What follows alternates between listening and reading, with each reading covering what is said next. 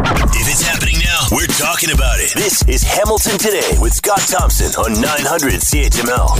Hey, it's Hamilton Today. I'm Curtis Thompson, Scott's son. Major Tom McKay is on the board, while Will Erskine booking the guest. In the newsroom, Dave Woodard. Here's Scott Thompson.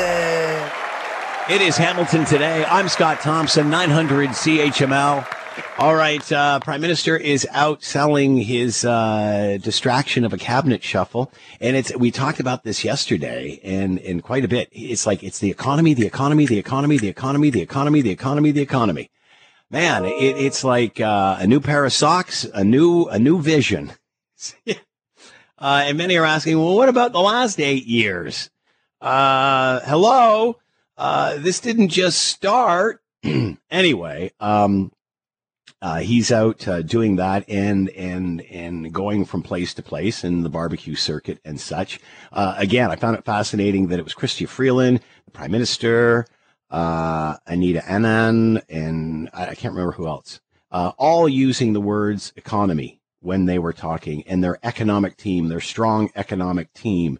But no chatter about the Paul Bernardo scenario or what happens now that Marco Mendicino is out of the way. No chatter whatsoever about a public inquiry. Remember that? Remember there's a public inquiry coming? We're supposed to have Everybody remember that? Hello. Paul Bernardo, or the whole Paul Bernardo transfer stuff.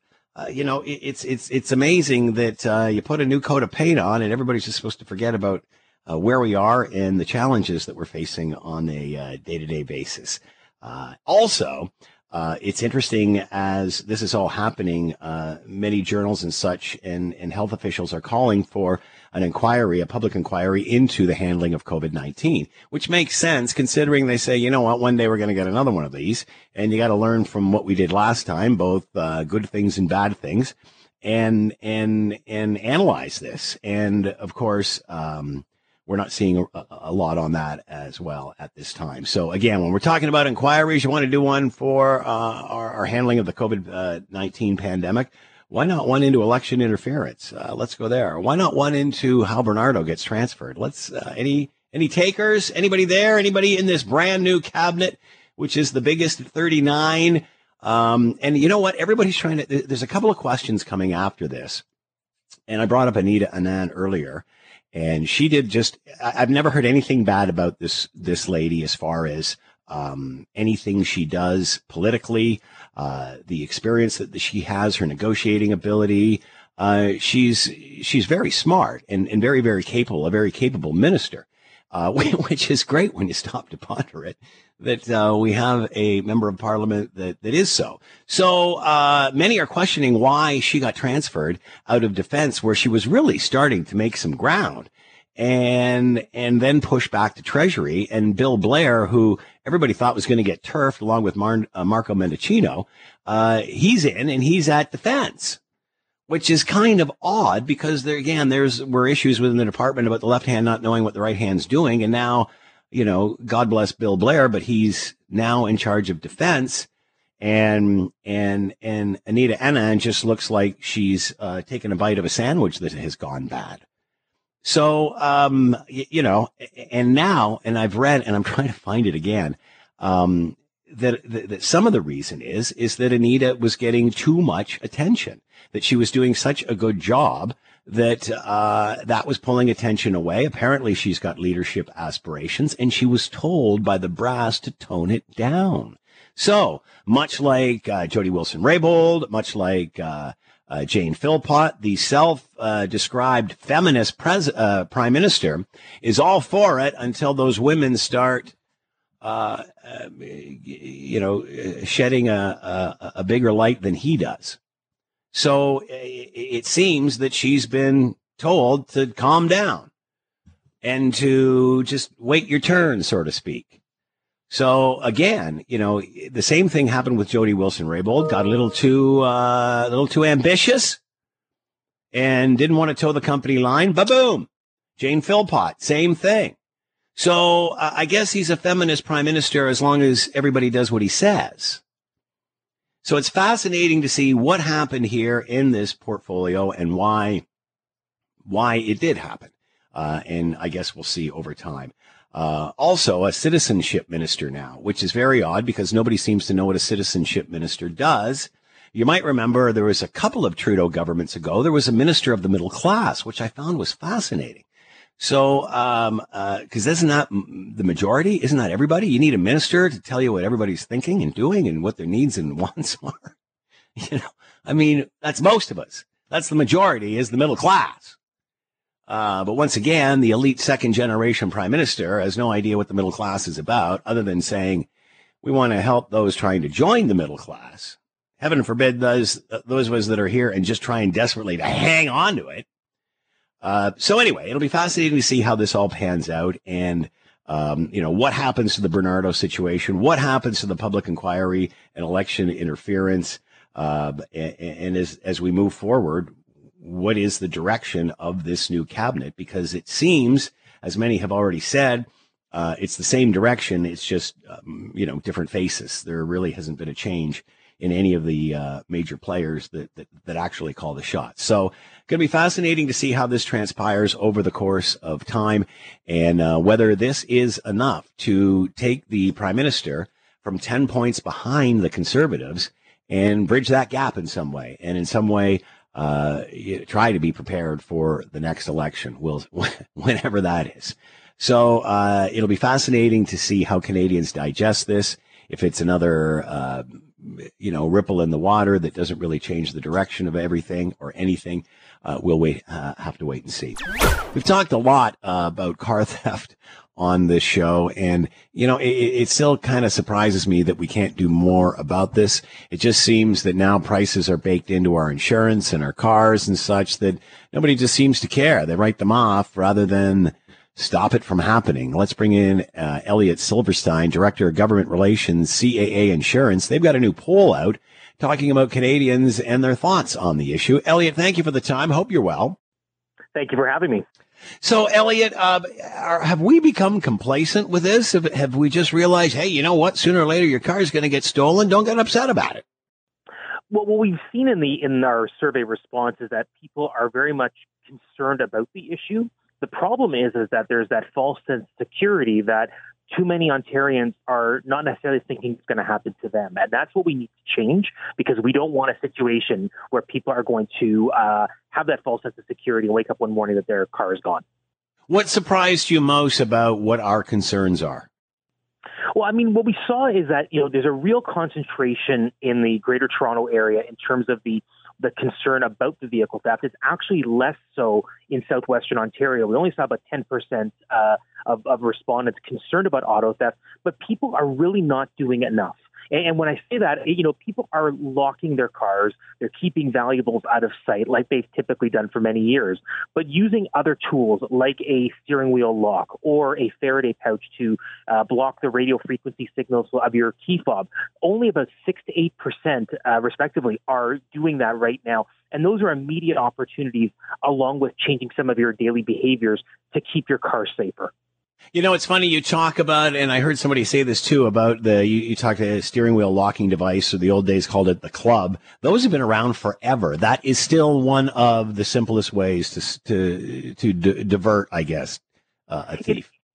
It really is, because when you think about it and how a lot of these thieves are getting access to our cars in a matter of seconds, being able to use the technology to do so, having that steering wheel column block, that requires them to spend many minutes to try and break that through. So if they are working really quickly to get access to a car, they may look at your car and say, you know what, we just don't have the time. It's not worth the effort. I'm going to move on. And while that might be somebody else's misfortune, and we don't want that to happen either, certainly it does protect your car that it's there the next morning.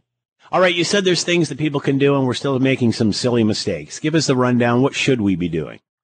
So there's a number of things that people can do. If you have access to a garage and you're not using it right now, definitely look at putting your car in a garage. That's an immediate way to keep your car safe. At the same time, doing some of those regular techniques, keeping your doors locked, things out of sight. If you have more than one vehicle in your residence, put the lesser valued vehicle closer to the boulevard. Doing that will make sure that your car is your higher value car is more at risk.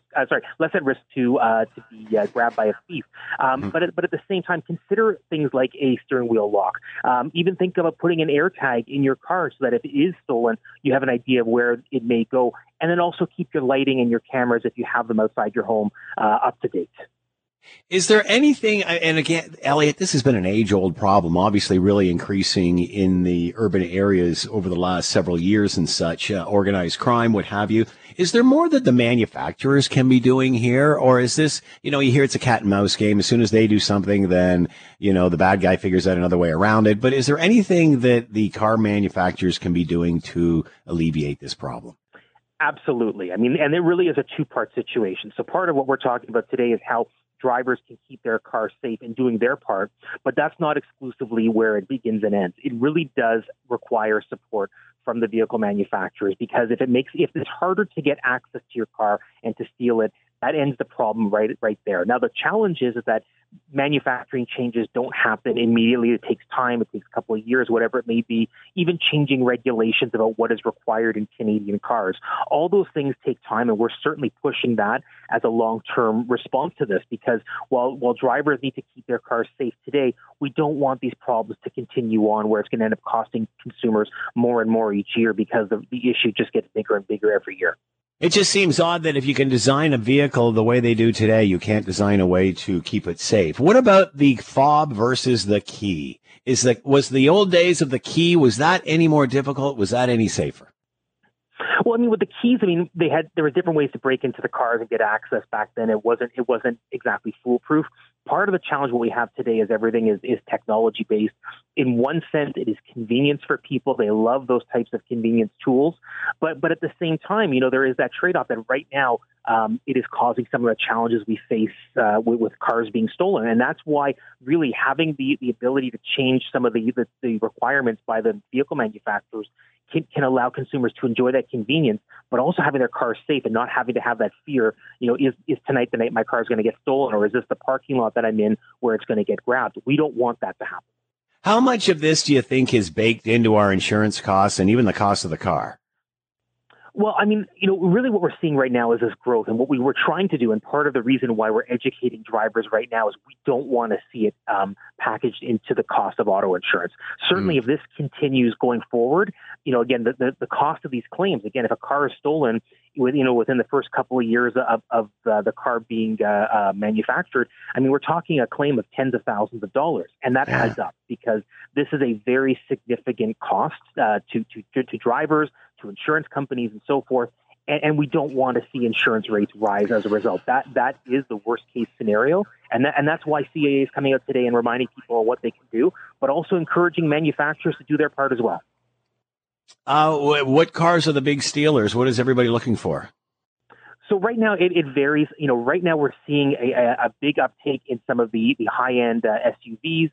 We're seeing some of the Land Rovers, the Range Rovers, as well as the F-150s. Really, the pickup trucks in terms of the popularity of what's been attractive for thieves. But again, that's where we also say that those are the ones that are happening today. But 6 months from now, that list may be very different. So even if your car is not on the list today, don't necessarily assume you don't have anything to do to keep your car safe. Elliot Silverstein with us, Director, Government Relations, CAA Insurance, a new poll by CAA talking about your thoughts on auto theft. And if we just did a little bit more, we could help ourselves out a lot. Elliot, thanks for the time and insight. Much appreciated. Be well. Thank you. We've talked at length about CSIS and getting information transferred from one level of government to the other, and just at least get everybody rowing in the same direction and on the same page. Pick your saying, pick your metaphor, but it just seems that through various parts of these institutions, and whether it's government or what have you, the left hand just does not seem to know what the right hand is doing. In a recent situation, the BC Premier trying to get information from CSIS, BC very much at the forefront of interference by the Chinese Communist Party, the money laundering situation there, all of that. And they just can't get information. So let's bring in Phil Gursky, president of Borealis Threat and Risk Consulting, former CSIS analyst, talk about that and the recent arrest charging of an RCMP officer, former RCMP officer, with allegedly helping the Chinese Communist Party. Phil, thank you for the time. I hope you're well. Yeah, hi, Scott. I love your analogies, by the way. I think they work really well. So let's start with the RCMP officer, former RCMP officer that was charged. What is your take on this? Well, it's an interesting story because obviously it makes a lot of news because of his former position as RCMP.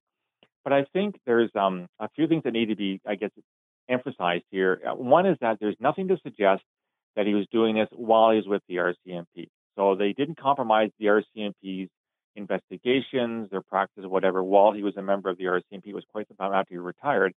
Nonetheless, obviously the fact that he was with the RCMP is probably part of the reason why the Chinese identified him. They want to learn more about how they do investigations, what the RCMP knows about China, et cetera, et cetera.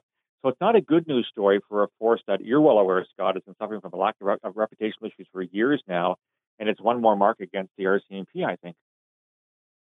So do you think these charges will stick? Because it seems there's a lot of gray area here because the Canadian government was working with the Chinese government way back when, as early as 2016 on all of this.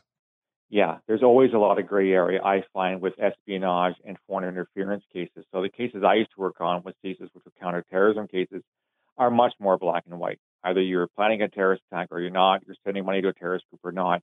I think historically espionage is harder to prove in a court of law in some ways because it's more sensitive in terms of the information that you're collecting and the way you collect it. I noticed that Mr. Miker is already out on bail, which is pretty well standard for a Canadian court. So I'm not, don't read too much into that. But we'll see how much information is made available. The defense is going to want full disclosure from the RCMP. And the problem with that is that you've got to be careful what you disclose in terms of sources and methods.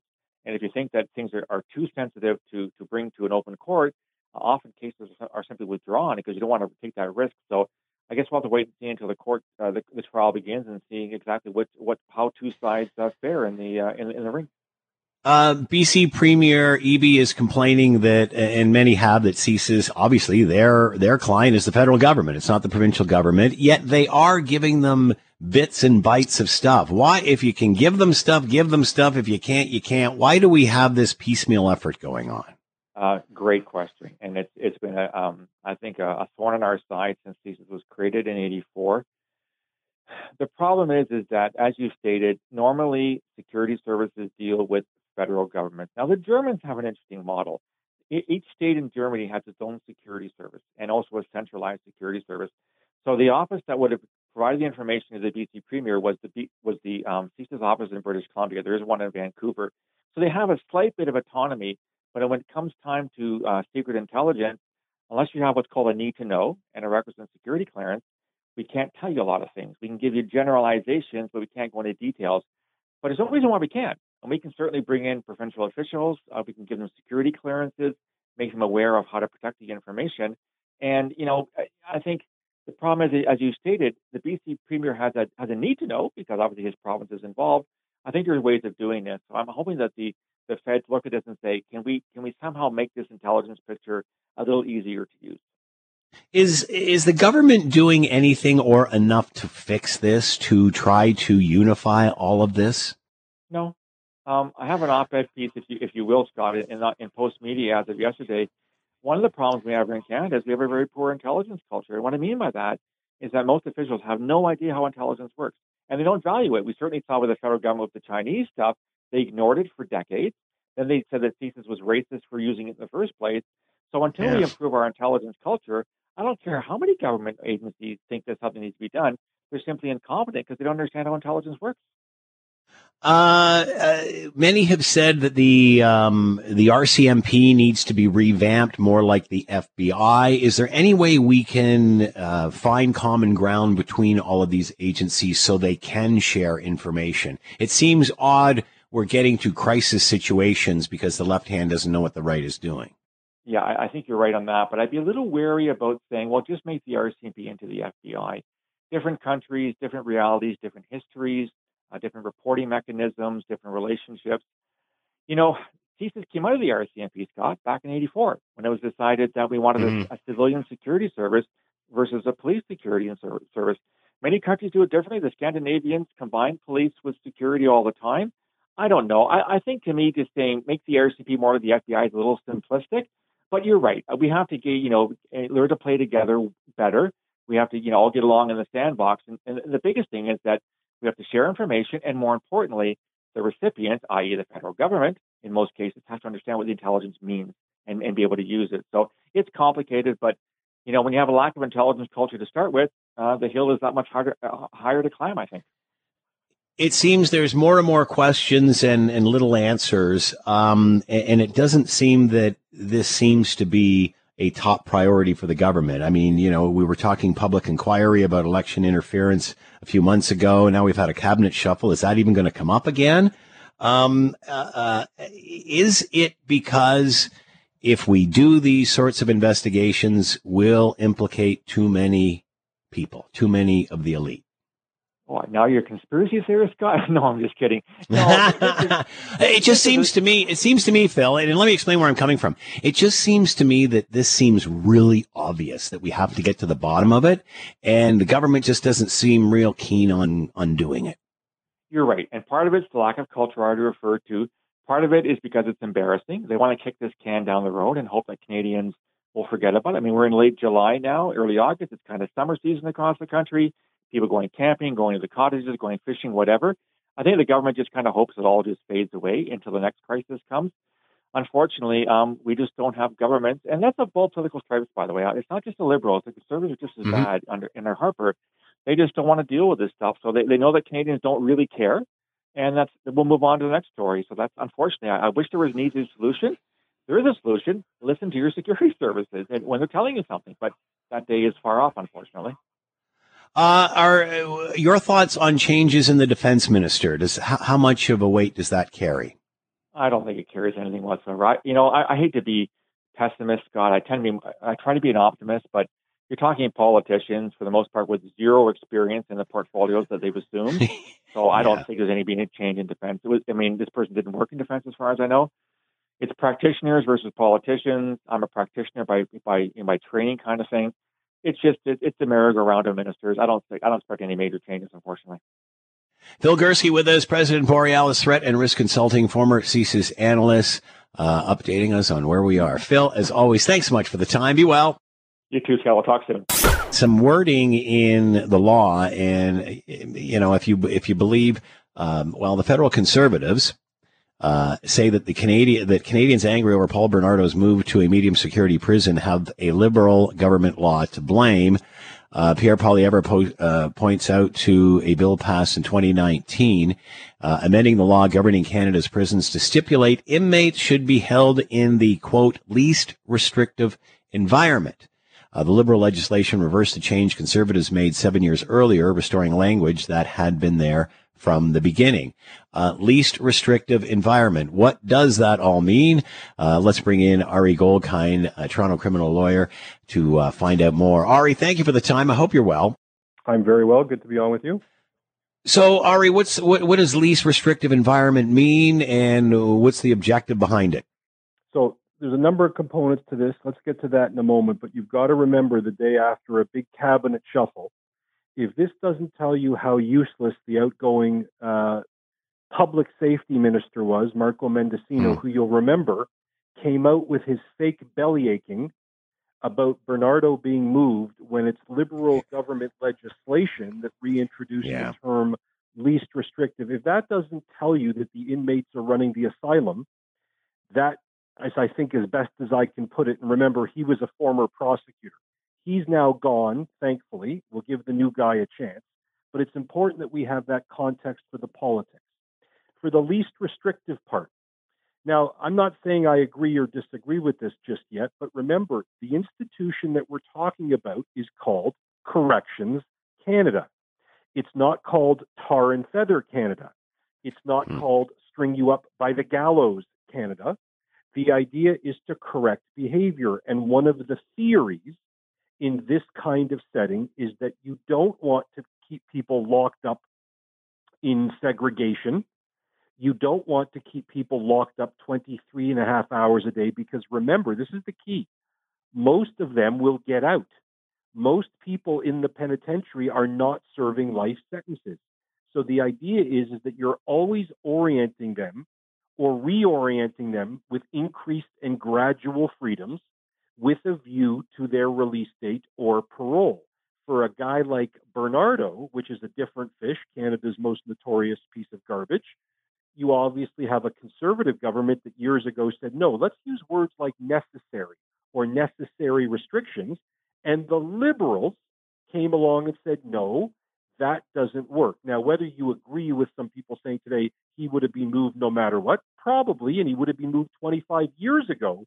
By the way, I've read the 85-page report. It really is a very interesting discussion that I think people are trying to get into the nitty-gritty. The Corrections Canada Department never made a mistake moving him to Quebec. How they moved him, that they didn't tell the French and Mahaffey families, that Mendocino threw his staff under the bus, even though they knew 2 months earlier. This was a political hack job, but the Corrections Canada Service did follow the least restrictive route possible. They overrode, by the way, just to make this clear, they overrode the fact that 25, 30 years ago, he could have been moved. That's really, really important. But that's the whole premise and belief behind corrections, which is to rehabilitate people who are likely going to come back out and make them a better citizen. Roll your eyes or not, that's the theory. I completely understand that, Ari, and I understand even how there could be debates around least restrictive environment for the reasons that you just mentioned. Absolutely agree. However, although we're all equal, we're not all the same, and not all the cases are the same. So how can you have a one-size-fits-all apply to Paul Bernardo? Well, that's the thing. They haven't. So here's the thing that most people don't know unless you've read the 85-page report and decided to put yourself to sleep, which is he was approved to be moved to Quebec or another similar institution 25, 30 years ago. But because, as you know, he couldn't integrate with other inmates, what that means is he would have been shanked or killed if he was with other inmates. They overrode the recommendation. And there is a confusion in the public. And again, I understand it, by the way. I'm not saying I don't understand it. There's a confusion in the public that we all want him to serve hard time or die in jail. Well, then get Parliament to have a debate to go back to capital punishment or changing the law to say it should be the hardest of times. But so long as you have public safety, this is the key to my answer. As long as he's not getting out, as long as he's not a flight or escape risk, as long as he's not a risk to other inmates, the mandate of Corrections Canada is to correct behavior. It is not to satiate bloodlust. I have bloodlust. You have bloodlust. Your listeners have bloodlust.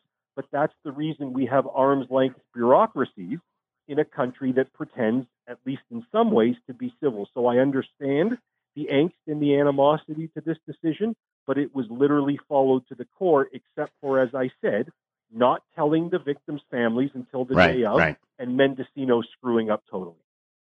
Will the least restrictive environment be amended in any way? And another question to that, we've only got a short period of time here, Ari, is that he was kept where he was because of his own safety. They were worried he was going to get, assaulted by the other inmates. Is he safer now? I think he is. I think they wouldn't have put him there if they thought we're going to read a headline that somebody took him out like that Larry Nassar, that doctor in the States that got stabbed, that people celebrate.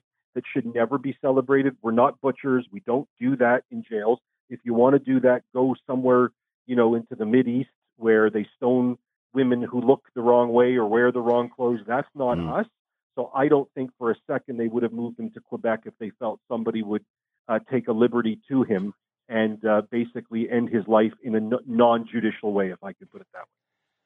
Ari Goldkind with us, Toronto criminal lawyer, explaining least restrictive environment and the Paul Bernardo transfer. Ari, as always, thank you so much for the time. Be well. Great to be with you. If Scott Thompson isn't satisfied with an answer, he'll delve into the issue until he is. You're listening to Hamilton Today with Scott Thompson on Hamilton's News Today's Talk 900 CHML. We remember the global pandemic. Honestly, I think this is a life-changing experience. It's like the Industrial Revolution, the technological revolution. The world is going to change. And you think it's different now? Wait a couple of years from now, it will change again as we adjust to this new world. that we are now living in a post-COVID-19 environment. A panel of experts made further calls for an independent inquiry into Canada's COVID-19 response, stressing that the country's pandemic response must be reviewed before it is tested again, which to me is the biggest reason to do this. Why wouldn't you? Because experts say that could very easily happen again. Let's bring in Colleen Flood, Dean of the Faculty of Law, Queen's University, one of the experts who authored the paper calling for an inquiry, and is with us now. Colleen, thank you for the time. Hope you're well. I'm very well, Scott. Thanks for having me on the show. Colleen, why wouldn't we have an inquiry? It just seems like a no-brainer considering this was a worldwide event. Yeah, well, I think to me it's clearly needed. I think there is a sense of from a lot of folks that they just want to move on and move past this. But if we can't learn from our experiences here, and if we can't reflect on what has happened and to some extent is still happening, there is, as you say, I think really no way that we can better prepare for future public health threats and pandemics. And, I think part of the kind of worry here is that we'll just have another inquiry or a couple of inquiries and then nothing much will change. So whatever we do, we have to make sure that it's very directional and focused on, actionable things that federal and provincial and municipal governments will do to help prepare us for the next pandemic. And, we can't sort of always just think that's not about finger pointing or blaming anybody because, everybody made mistakes, but there were successes as well. So we want to focus on the success and learn from our mistakes. And it's, I think maybe that may be a little of the reticence too, that it would just devolve into finger pointing. I don't think anybody in the end, considering, and I think we're just all relieved to be where we are at this point. But you bring up a valid point about fatigue. I mean, my goodness, it literally gripped the world for 3 years. Do you think the fatigue will prevent us from at least coming up with a set of guidelines or some policy changes? I mean, will there be, all right, here is Global Pandemic 101, that this is what we've learned from? Because I remember way back when, people saying, well, we haven't experienced this before. We don't know what's going on. Well, at least now we can go back and look at something. Well, I hope that it doesn't stop us doing that. I think, various jurisdictions at some point will move to do this kind of analysis and retrospective. I think it's better if, it's done as a kind of concerted whole of government plan. Bits and pieces will be done by individual researchers. But I do think looking at the whole of the response from federal, provincial and municipal governments would really help us prepare and think about, particularly in Canada, the alignment of our different layers of government and responsibilities, because that's a big challenge for us here, that other countries don't have to contend with. So, that alignment, coordination, being able to pivot, as they say, between all these, often not always working together levels of government, to be able to turn that around when we need to is essential here in Canada. Remember the word pivot? My goodness, Colleen, how many times did we hear that during the pandemic? I think one good thing to come out of this. Yeah, I think one great thing to come out of this was many were amazed at how quickly we did come up with a vaccine, how the rest of the world all came together and did share information. Mm-hmm. Yeah, that's right. And many people, many great people, many healthcare providers, many public officials, many people in the private sector, all rolled up their sleeves and did the very, very best they could in very, very difficult circumstances. And, and that's part of what this kind of inquiry should be about, is also a bit of celebration for what we did do right and how well we were able to, quote unquote, pivot, So there's a lot of good in what happened as well. So we should celebrate that. But, we really do need to be better prepared for other public health threats that may emerge. Year over year, I teach a course around law and public health and pandemics, pre-COVID, and they had been predicting a flu pandemic for 20 or 30 years. But, I would say to my students at the end, we're not really prepared for it, even though it has been predicted. So we didn't get a flu pandemic. We got a SARS pandemic, but the same is true, for what is coming. And we know that with climate change and population growth and the proximity between humans and the animals that we work with and eat and so on, that zoonotic transfers, that's a transfer from animals to humans of new pathogens, will only increase, and that's what SARS-CoV-2 was. So these kinds of things have to be kept in mind. And with globalization and travel, a new threat can, very quickly be on a plane and be in Canada. So we have to be ready for that, ready to operationalize and move if we have to. Now, hopefully we won't. Hopefully we can head much of this off at the past, but we need to be ready. Colleen Flood with us, Dean of Faculty of Law, Queen's University, one of the experts who authored the paper calling for an inquiry into Canada's COVID-19 response and what we can learn from it for the next time. Colleen, thanks for the time. Be well. Thank you very much, Scott. You too. Bye-bye. It's Hamilton Today, 900 CHML in Hamilton. We're coming back. You're listening to the Hamilton Today podcast from 900 CHML. We talked about the recent situation in regard to a Toronto District School Board principal who took his own life, and Ontario's education minister says his staff will review the allegations that the principal, who died by suicide months after launching a lawsuit against the board for allegedly failing to support him when he was accused of racism during a professional training session, which was supposed to help all of that. Lecce calls these allegations serious and disturbing and has asked the staff to look into what had happened and how we move forward. This is just one of many situations, and you don't want to paint all boards with the same brush, but we can think of the York board in York Region who didn't send out memos. Don't talk about the Queen's funeral. Don't use this teaching moment. Don't play the song. Don't do anything. Don't even mention it because it will traumatize the students. Forget the historic teaching moment.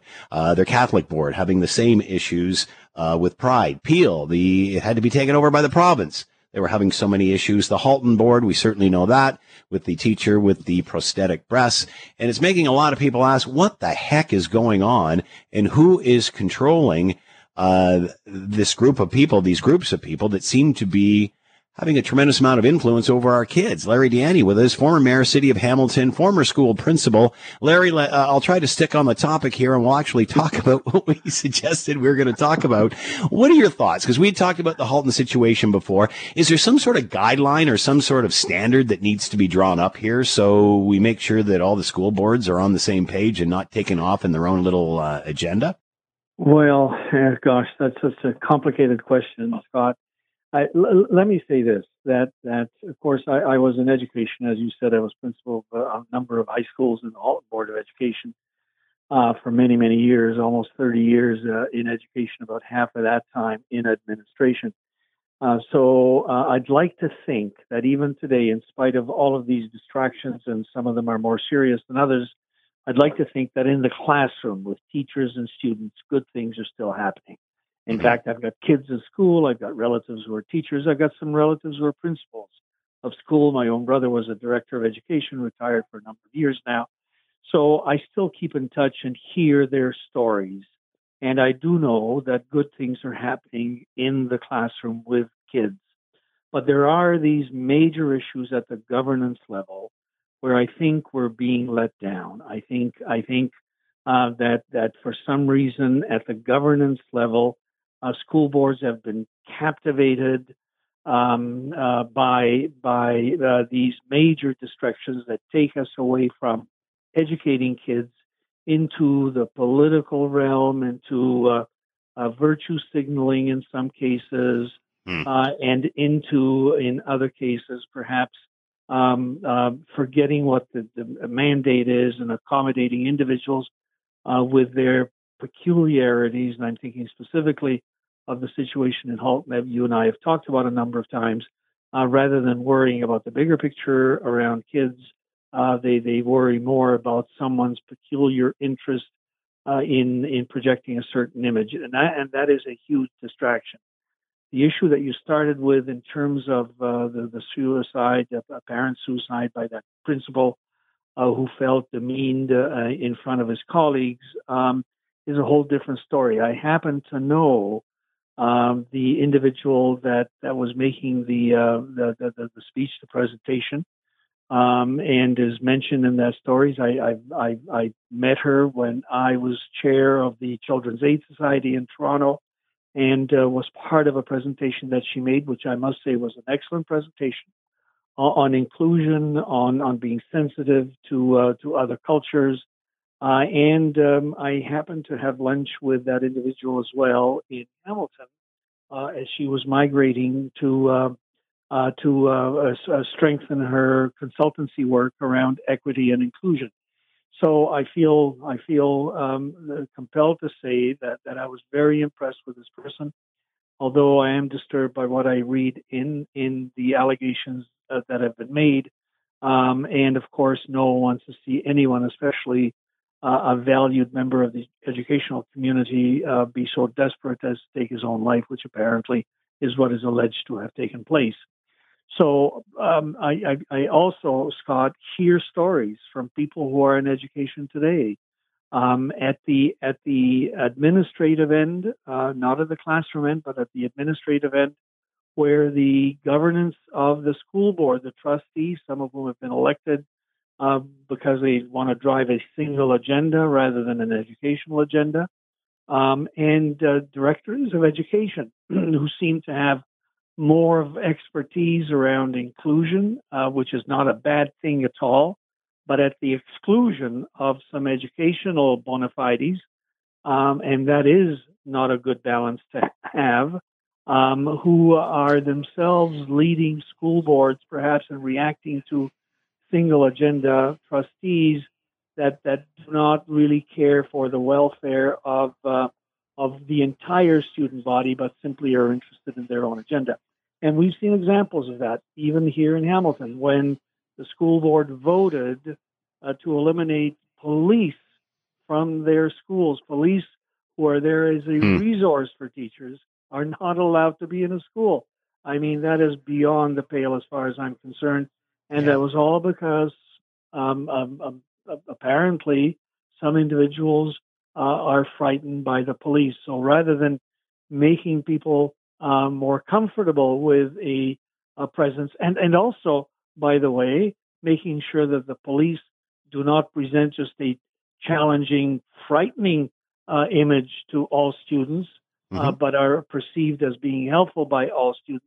Rather than worrying about that, they excluded them, and that is very unfortunate.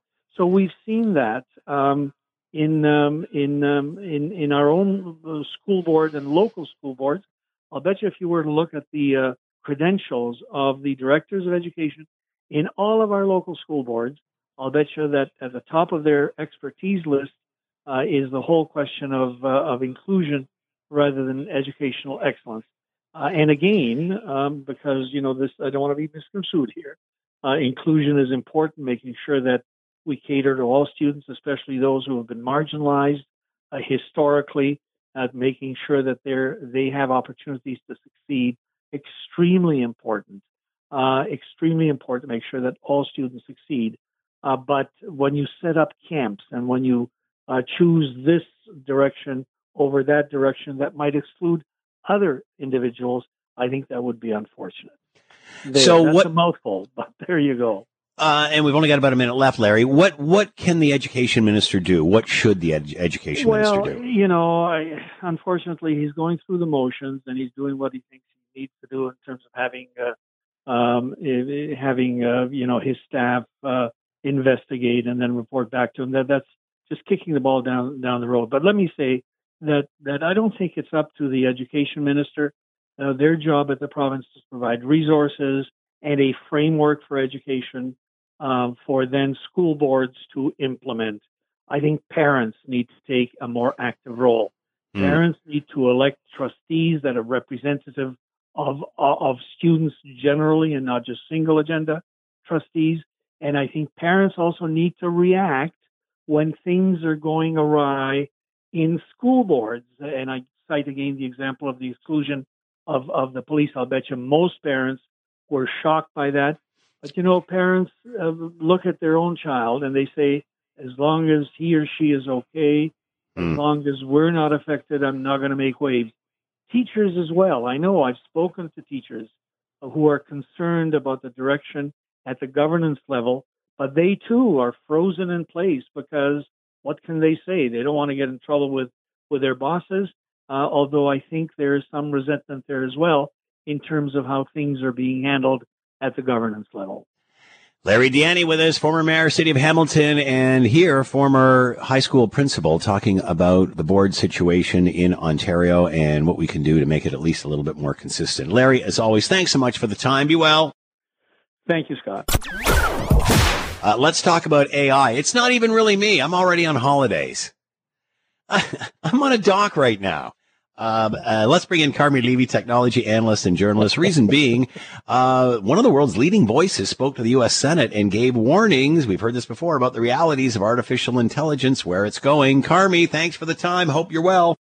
I am. I promise you, Scott, I am. This is actually me. I'm not at the dock just yet. It is human Carmi. I know. If I can't pinch you, Carmi, I'm just not sure it's even you anymore. I promise you'll always be allowed to. This is no surprise. It's almost like his name is Yoshua Bengio. He's kind of like the rock star AI researcher in Canada. He leads Mila, which is like the AI Institute in Quebec and Montreal. He's a prof at Université de Montréal. He won the Turing Award in 2018, which is basically like the Nobel Prize for computing. So like he is as good as it gets. And he's been banging that drum for most of the year. He was one of the signatories of that huge letter, that open letter about the risks of AI. He has been giving interviews and he's been speaking in front of committees like this Senate subcommittee on privacy, technology, and the law. So, this isn't anything new, but it can, it's to an even higher audience, because we do know that in the U.S., the White House just issued guidelines. We know that big tech companies are stepping forward. Things are starting to happen. In the European Union, their EU AI Act is moving ahead as well.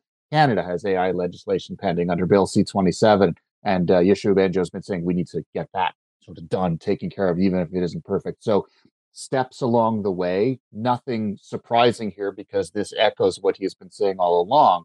But what changes here is, first of all, he's talking to Americans now, not just Canadians. And the fact is that the clock is ticking, right? The research is racing ahead, and there is a limited window of opportunity within which we can get our act together and start having the right kinds of rules and what they call guardrails in place to ensure we don't fall behind before AI kind of reaches that point where it's close to being able to replicate human thought. We're not quite there yet, but we will be. Okay, I'm going to throw two questions out at you, and you can answer how you wish. So this guy is trying to explain this to the U.S. Senate. How does one explain this to a group who get their kids to tell them what TikTok is? That's the first question. The second question is, how do you legislate something that you really don't know where it's going? That is the problem. So first of all, the answer is, and every time there is a committee hearing, either on Capitol Hill in the U.S. or Parliament Hill here in Canada, I give my head a shake, because when you listen to the kinds of questions that are being asked, you listen to the kinds of exchanges that are happening, it is patently obvious that our elected officials are woefully ill-equipped to deal with this. They can't even master their laptop or their smartphone, let alone artificial intelligence. Exactly. So I think the answer to that is not trying to teach them; it's trying to teach us. In other words, we're the electors, and so we as citizens need to make that a priority every time we vote for somebody. And so it isn't going to change tomorrow, but long term, the next election, federal election, is in 2 years.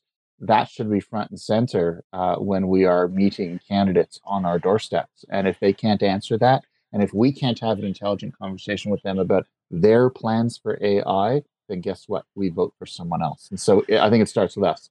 And then two is, how do you legislate something that is kind of a moving target? Because, we don't even know how it's going to evolve.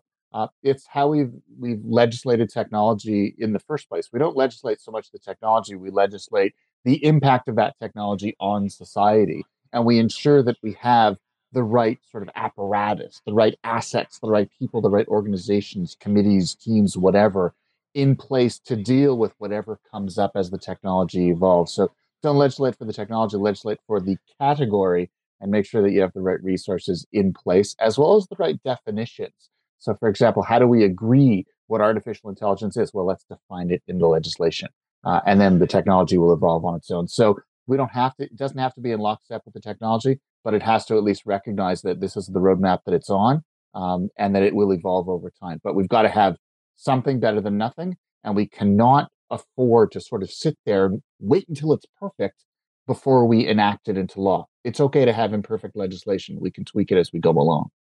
So in other words, you can't use it for this, or you can't replicate that. You can do this, you can't do that, and then whatever way, as you said, you deal with it as you go. Exactly. Base it on the use case, not the technology, the impact to society, which isn't going to change over time. We understand how it's going to impact society. We understand that it could potentially replace entire swaths of jobs. And let's be clear, AI is not the first technology that has done that. And truth be told, if you look at legislation in the past, we've never really dealt with the impact of technology. So this may be our opportunity to do that and come up with not just better legislation, but a better way to craft tech-centric legislation. I think we can do it. I think we just have to be creative enough. And in order to do that, we've got to have people who speak that language. And that, again, comes back to you and me in the ballot box. Carmi Levy, technology analyst and journalist, Life with AI. Carmi, as always, thanks for the time. Be well. Really appreciate it. Thanks so much, Scott. When there's an issue, Scott is all in on getting to the heart of it. This is Hamilton Today with Scott Thompson on Hamilton's News Today's Talk 900 CHML. Tim Powers with us, Chairman, Summa Strategies, Managing Director, Abacus Data. He is here now. Tim, thanks for the time. Hope you're well and in a great mood. Well, Scott, I'm in a great mood because, you're going to make me talk about the cabinet shuffle one last time. But because it's you, I'll do it. But I have. All right. One last time for you. Your thoughts on the shuffle. At the end of the day, we're hearing a lot of questions about Anita Anand and her switch from defense to Treasury. What are your thoughts? Well, in the shuffle in general, I think where the Prime Minister was right, he may have a renewed team and renewed voices, but is that going to be enough to make a difference in terms of the dwindling poll numbers? Because the message isn't new, or no sense that it will be new at this point. And that was a lot of the criticism that came yesterday. As for the Anita Anand appointment, look, you can view it two ways.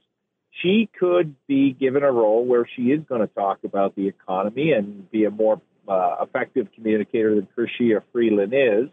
But that's not the role normally. Now, there have been some exceptions that the Treasury Board Minister plays. The Treasury Board Minister is kind of like the chief operating officer of government. And if you know any chief operating officers of businesses or big organizations, they usually are behind the scenes making sure everything works. Now, that's important, but for a government that lacks a credible messenger on the economic front on a consistent basis, is that what they need? Many thought before all of this happened, Bill Blair was in the same sentence as Marco Mendicino. Many thought that he would get ousted as well, and boom, he gets promoted. Yeah, it's a strange one because there's also, there's an organization going through cultural change. Is Bill Blair the right leader for cultural change, given his history with the Metro Toronto Police, some of which was very good? But people will say in the latter years there were problems that weren't addressed. Equally, because he comes from that Metro Toronto policing background, I don't know how much you know about how the military and police forces get along, but they don't tend to like to be led by somebody who's not from their sphere.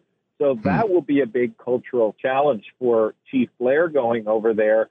And one imagines that's not another problem the Liberal government wants. We'd read reports that Anita Anand was told to tone it down. She has leadership aspirations. Was she taking the spotlight away from the Prime Minister? I don't know. That all sort of started to pop up the other day. I mean, look, is there political jealousy? Absolutely.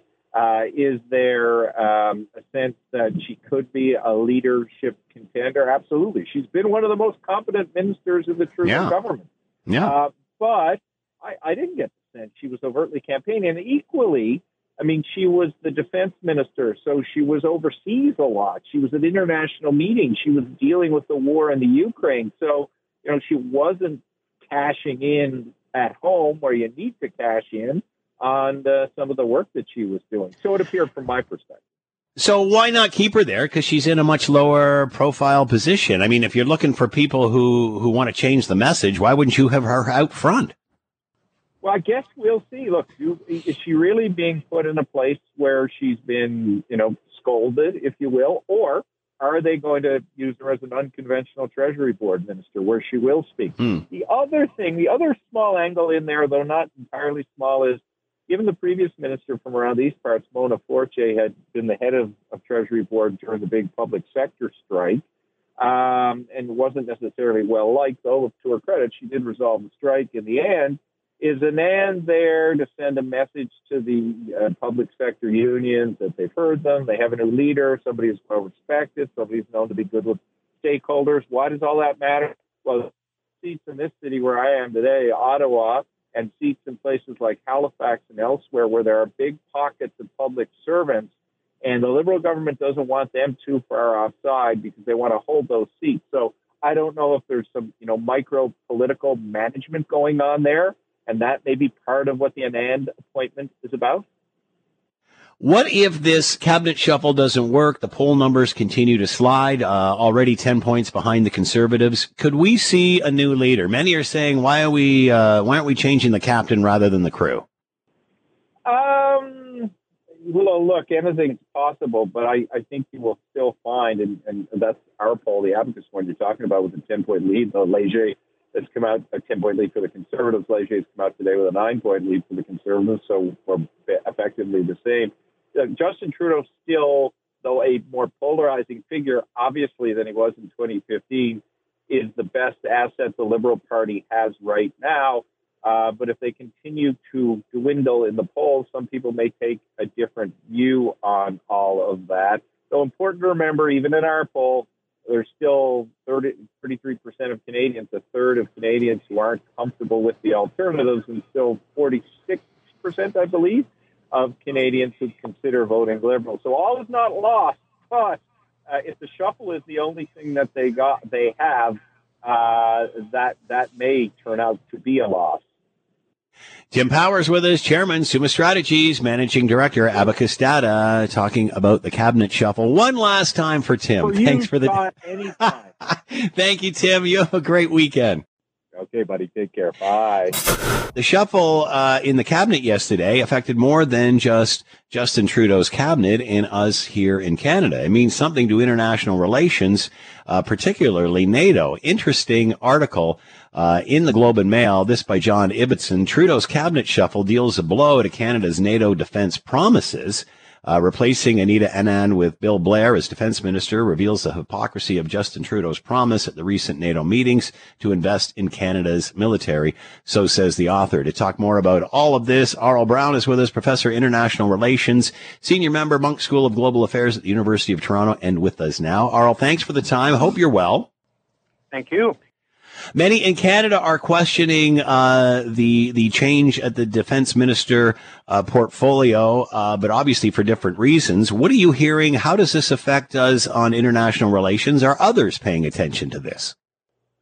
I'm sure they are, but the key question here is what change will take place? Because so far there has been very significant disappointment in Canada. Given that we have not met the guideline, and we're not even close to that guideline. And in the case of Minister of Defense who has left, Anita Anand, she was a very bright individual, an academic, former law professor, and she certainly said all the right things about our international commitments. But at the same time, she was someone who engaged sometimes in kind of accounting acrobatics to try to get around the fact that our defense spending was way, way too low. We mustn't forget that Canada has the largest territory of any state in NATO. We have the longest coastline of any state in NATO. And we have, by NATO standards, and NATO has a common standard for judging defense expenditures. And this is updated yearly. According to that, the 2023 estimate is that Canada has one of the lowest spendings on defense as a percentage of the GDP. 11 countries are meeting this year in NATO, their defense spending. Several others are close to it. Canada is way down the list, closer to Slovenia. Our pilots are flying aircraft that often are older than they are. Our submarines are out of date. We face Russia across the Arctic, and Russia is ever more aggressive. So even though, as an academic, I could understand that we would rather spend on education and healthcare, there are the unfortunate reality of a geopolitical world where we see both Russian and Chinese aggression, and consequently, we have no choice but to develop those defense capabilities, and we have not done so far. So the question will be, will Bill Blair be more persuasive with the Prime Minister? Bill Blair has a background, as you know, as a policeman. He was the police chief of Toronto, and he understands that you cannot work magic. That sometimes you have to have the people on the ground, you have to have the expenditures, and that applies to the military as well. So I would not give up on this yet, but I think Bill Blair has to step up. Well, was Anita Anand ineffective in any way because she was perhaps being a little too aggressive? I guess my point is, and I guess you're asking the same question, what does the change in minister, how will that affect our defense policy? Will they get more attention or will they get less? The article that I just quoted, they're taking the stance that it appears they'll get less attention. Well, I hope that's not the case, because we are not going to increase, or we should not increase our military spending only or primarily because of external pressure. We need to do it for our own sake. We have to protect our sovereignty. We have to be able to carry out our mission. We have to equip our military people with the right kind of weapons so they can be effective. They are very well trained. And in the case of Anita Anand, as well-intentioned as she may have been, it seems to me that she spent a great deal of time justifying the failure to step up rather than persuading others in the cabinet, if that was her intention, the Prime Minister, to do so. So I don't think we're moving from a defense minister who was aggressive on spending more to one who's less likely to do so. On the contrary, I think that there may be a new opportunity for Bill Blair to step up and say, you know, as a practical individual, this is the reality in the international system. This is what we need to do. This is what we have to do to fulfill our obligations in our alliance, to protect our sovereignty, to do what is necessary for our own military troops. And there's no getting around the fact that you have to spend significantly more. And if that is his intention, I think he's got the experience to be very persuasive. So we'll have to wait and see. Why would the government replace her? Again, many are having a hard time understanding or seeing the difference between one and the other. You're suggesting that because of his police background, might be more in common with the military mindset. I've heard others that say the opposite because, well, anyway. So at the end of the day, do you think this will be better for the military, having Blair? It's hard to say. I mean, the cabinet shuffle has its own dynamic. Yeah. And moving Anita Anand to the Treasury Board is something that perhaps was the right kind of fit. So we can try to second guess all of the reasons, and we don't have sufficient information. But what we have to look for is the policy on the ground, the change. We are in the process of re-examining our defense posture. And so as this process goes through, there are the possibilities of seriously dealing with issues that have not been dealt for many, many years, certainly not the past 8 years. And even before that, Canada was not stepping up. But during a period when there was relative quiet, or at least we could delude ourselves there was quiet, because underneath it there were all sorts of elements taking place. I mean, Russia went through a huge arms spending splurge over a 10-year period, and we were aware of that. Russia had invaded Georgia in 2008. It had invaded Ukraine in 2014. So it isn't as if we did not have warning signs. We didn't have those warning signs, but we didn't expect an all-out war. Well, now we face the reality of an all-out war, and there's a possibility of something happening in the case of Taiwan and China, which would make Ukraine look relatively small, because that would draw in the United States directly, most likely.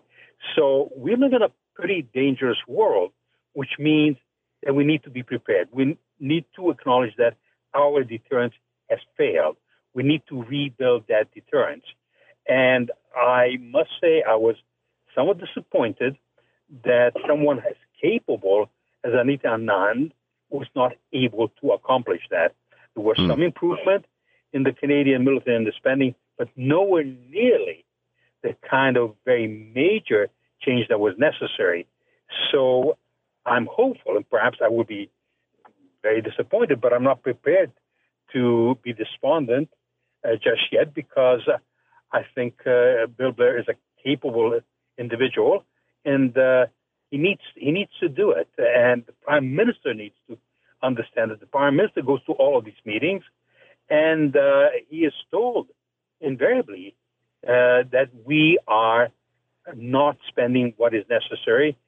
But if you look at the state of our own military, and you know, that when we had to make a decision on how many tanks to send to Ukraine, and we have tried to be very generous with Ukraine.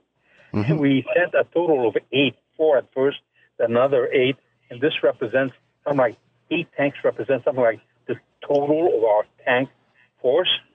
You do not need to be a world-class strategist or a military expert to understand something is not right. Haro Brown with us, Professor of International Relations, Senior Member of the Munk School of Global Affairs, University of Toronto, talking about the cabinet shuffle and how that affects our commitments with NATO. Haro, as always, thanks so much for the time. Be well. Thank you. Thanks for listening to the Hamilton Today podcast. You can listen to the show live weekday afternoons from 3 to 6 on 900 CHML and online at 900CHML.com. That's it for us. Thanks for listening. As always, we leave it to you, the tax-paying customer, to have the last word. Jonathan emails, it's unfortunate we can't shuffle our mortgage. We can't shuffle our grocery bill. We can't shuffle our gas bill to make things all better, like the Prime Minister has. Keep right, except to pass.